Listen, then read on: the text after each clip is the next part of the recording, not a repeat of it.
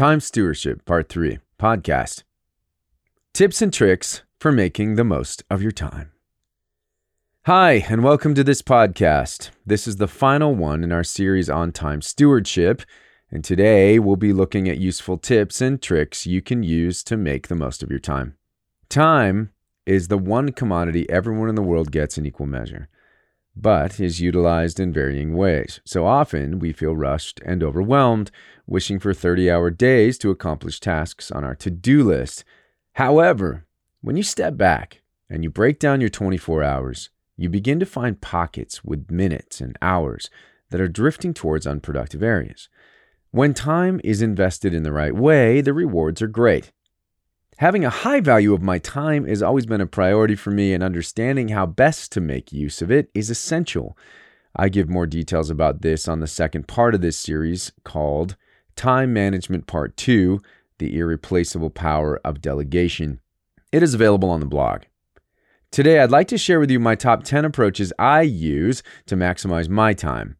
These are spaces and places I've identified within my day that can still be used for productivity. Number 1, create time in the vacuums. When you've got a lot on your plate, utilize your downtime strategically.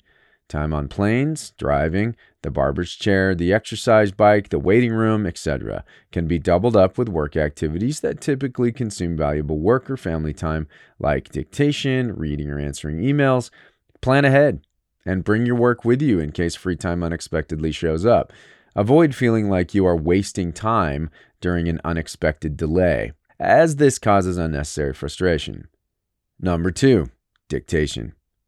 Dictation is an essential part of my world. I've never been a great typist, and I found that dictating notes, memos, emails, etc. to be later typed up by my support team or outsourced has been a far more strategic use of my time. For many years, I used a dictation device, and I purchased several as I needed them in key spaces, such as my car, my office at home, my backpack when I travel. There was always one around when I needed it. Now, thankfully, I use my phone. It's always with me, and the Voice Memos app is easy to use. Plus, it allows me to edit, review, title, and send dictations via email directly to my typist. My commute to the office is about 4 minutes. Typically, I dictate a letter every day on the way to work and another on the way home. Driving is generally unproductive time for me, so I'll use that to complete something. Dictation is also useful when I get a thought or need to remember something. I can dictate it and release it from my mind as it's been captured. For several years, I used a service named Rev.com for typing up dictations, and they charged a reasonable fee. Now I source typists from Upwork.com. This is an excellent website where you can connect with professionals in several fields. You send out your requests, and individuals send back detailed proposals that include previous work, charges, and so on.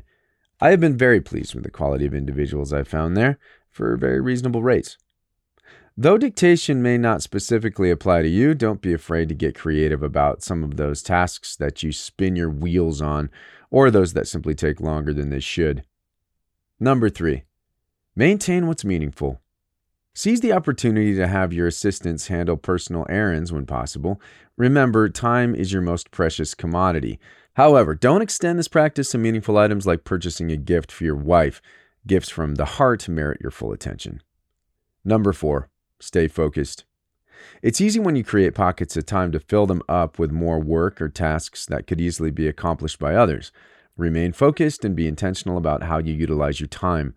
When you work smarter, you also become more productive and efficient.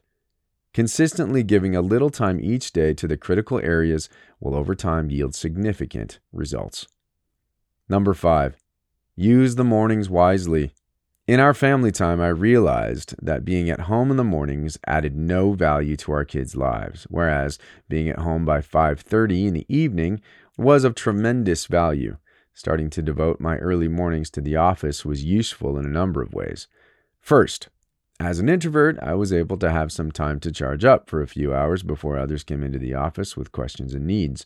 Secondly, it gave me time to think outside the box, broadly thinking both on the business as well as in the business. And third, living on the West Coast, It was incredibly useful to be early to reach contacts on the East Coast first thing when they arrived at their office. Number 6, set alarms. In addition to the normal calendar reminders, I use the alarms on my phone. When I have a very important meeting, I will set 2 alarms in case something goes wrong with the first one. A missed meeting is a missed opportunity. I also leave written notes on the floor. This way, I have to step over the note, and in turn, I will be reminded to get something done. Forgetting to do something at the optimal time or causing things to be rushed later is unproductive. Number 7, take notes. I make sure I have a way to take notes during any meeting I attend, even if it's just a one-on-one meeting. Often good thoughts, ideas, and action items come out of a meeting, and I like to make most of my time with someone. Also, I believe it demonstrates respect when you show you're prepared to take notes. It honors what the other person is communicating. Number 8, prioritization. Prioritization is probably the most important concept to remember when it comes to time stewardship. So be diligent with how you approach it. I prioritize everything I need to do into different categories so that I get the most important things done first, the next important next, and so on and so on. I have things I need to review today, in the next 2 days, that week, that month, and when time allows. Prioritizing ensures that I get the most important things done the soonest. My assistant and team also follow the same system. Number 9, don't answer the phone. Call back instead. I often will wait until I'm in my car to return calls that aren't urgent, which allows me to make better use of my time while at my desk. Number 10, write it all down. Our minds are powerful tools, but they can't always be trusted to remember details. To avoid any further confusion, I've learned to regularly reduce important items to writing. Doing this allows me to think through it and helps for future reference when needed. That's all 10. Taking the time on the front end of your workday to implement some of these practices can yield even greater fruit. Sticking daily to these habits will make you more focused, and as a result, show you other areas in your day that you can carve out additional time. More time for you means more opportunity to spend it on other areas of importance and growth. An action step for you would be to revisit the above list, select 2 tips, and commit to implementing them this week. At the end of the week, take time to review and audit all that you've accomplished as a result of them. Make any necessary adjustments and apply them to the next week. Continue with this until you feel it's working efficiently for you. I've put down some more useful notes in the handout titled Time Stewardship, Staying Organized. You're welcome to download this document in the handout section, or you can keep listening and it will be played at the end of this podcast. This post is the final one in a 3-part series on time stewardship. The previous 2 installments focused on why time stewardship is important and the key to great delegation. If you haven't had the chance to listen to them, you can find them on the blog under the Wisdom title. Thanks for joining me today. One of our values is good information is shared with a friend. Please take the time to think of your friends, men or women, who might benefit from this blog. You can introduce the blog to them by sharing the post using the various sharing links, or by sharing the podcast by clicking the share link on the top left corner of the audio link. As you begin to follow my blog and pursue opportunity for growth, it is helpful to do an assessment on various topics of life. If you haven't already, I encourage you to click on the link and take the current life conditions assessment. I believe it would be helpful to take this assessment annually and revisit how you are growing in life. Time Stewardship 3 handout. Staying Organized. Welcome to this Time Stewardship handout titled Staying Organized. Life today is busy, and as life advances, it seems like you have more and more to juggle. Staying organized with all aspects of life is important if you're going to maximize and be efficient with your time. Here are a few methods that I've used over the course of my career. Number 1, calendar. I'm from the days where everything was on paper and you really had to work hard to stay on top of stuff. Today, with everything being automated, it's easy to have a calendar system with automated follow-up reminders popping up on your phone or computer. I typically set at least 2 reminders for all key entries in my calendar. Number 2, accordion folder. I also like backup systems, a second alarm of sorts. I use an accordion folder that has 31 sections, one for each day of the month, and 12 different monthly sections. I print important things I know I will need to follow up on at some future time, and I file it in the slot for that day of the current month or in a future month. Each day, my assistant opens the section for that day of the month to see what needs to be followed up. On the first of the month, I pull out everything that was filed for the new month and file it accordingly by day in the 31-day sections. This has been a great backup system. Number 3, assistant.